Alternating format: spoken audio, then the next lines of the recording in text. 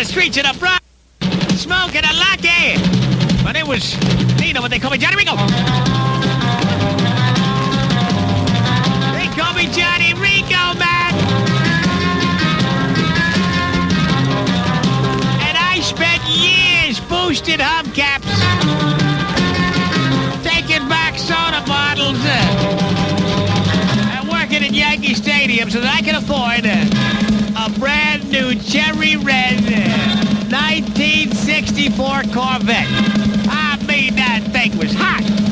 It was made to move.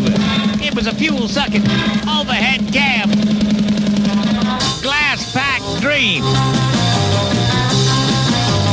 I mean, I'd pull out of 161st Street, past the Concourse Plaza Hotel, yeah, waving a Mickey Mantle and Elston Howard, and I drive that thing down the Concourse.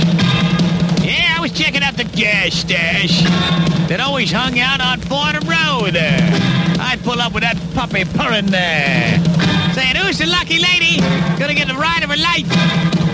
Johnny Rico."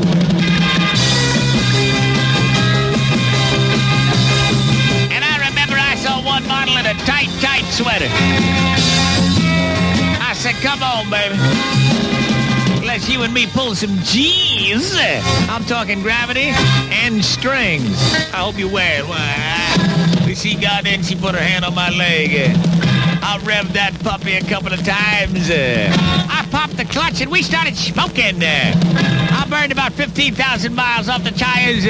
We hadn't moved an inch. I mean, that thing was screaming like a bat out of hell. I waited for the light to change, and then them tires bit in just as some old geezer in a battered Biscayne. I said, "What? Oh, my God!" Yeah, I said, "Lady, you nearly made us wipe our ass in fiberglass." And she got out, must have been 98 years old.